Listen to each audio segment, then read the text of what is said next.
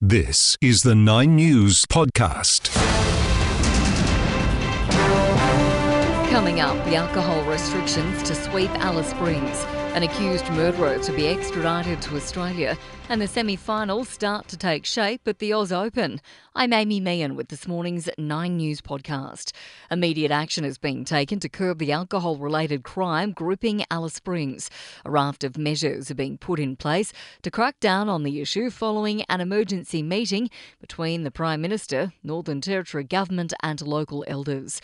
The Territory's Chief Minister, Natasha Fyles, says implementing tougher alcohol restrictions will be the main priority. We will now have takeaway alcohol-free days on Monday and Tuesday. We will also have alcohol reduced hours on the remaining days from 3 o'clock to 7 p.m. only for takeaway alcohol. We will also introduce one transaction per person each day. The federal government will consider long-term booze bans as well. There will also be funding for community groups and emergency accommodation, while a Central Australian regional controller is also being appointed to ensure the programs are rolled out smoothly.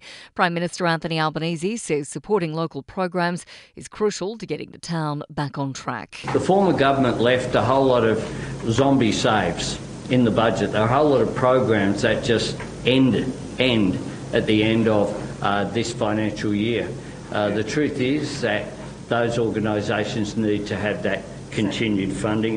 An accused murderer will be extradited from India to Australia to stand trial. Here's 9 News reporter Sophie Clark. Radwinder Singh has been wanted since 2018 when Toya Cordingley was found dead on a beach north of Cairns. Police believe he flew to India a day after attacking the 24-year-old woman. He was eventually captured when a $1 million reward appeal was issued.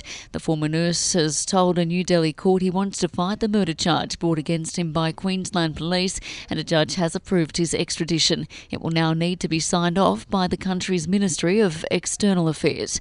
Sophie Clark, 9 News. Law enforcement executives and other groups will meet with the federal government to improve safety for dating app users. Here's 9 News federal politics reporter Zach De Silva. Up to 3/4 of people on dating apps have been subject to sexual harassment or violence because of a connection they made online. Today's round table hopes to change that. Senior executives from the online dating industry will be asked how they're dealing with abuse and violence.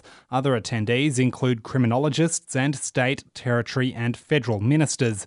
The government says it's about addressing gaps in the system to keep Australians safe. In Canberra, Zach De Silva, 9 News. Economists will be closely watching cost of living figures when they're released this morning ahead of the Reserve Bank's first meeting of the year next month. Experts believe rising inflation has peaked at around 7.5%. AMP Chief Economist Shane Oliver says that means the RBA could hold off on hiking interest rates again. That inflation rate of 7.5% is likely to be down from what the Reserve Bank was expecting just a few months ago. The Reserve Bank expected inflation to rise to 8%.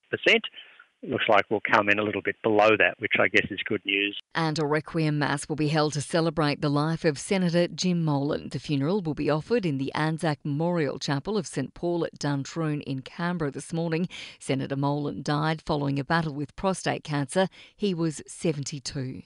To finance the Australian dollar buying 70.4 US cents. Sport.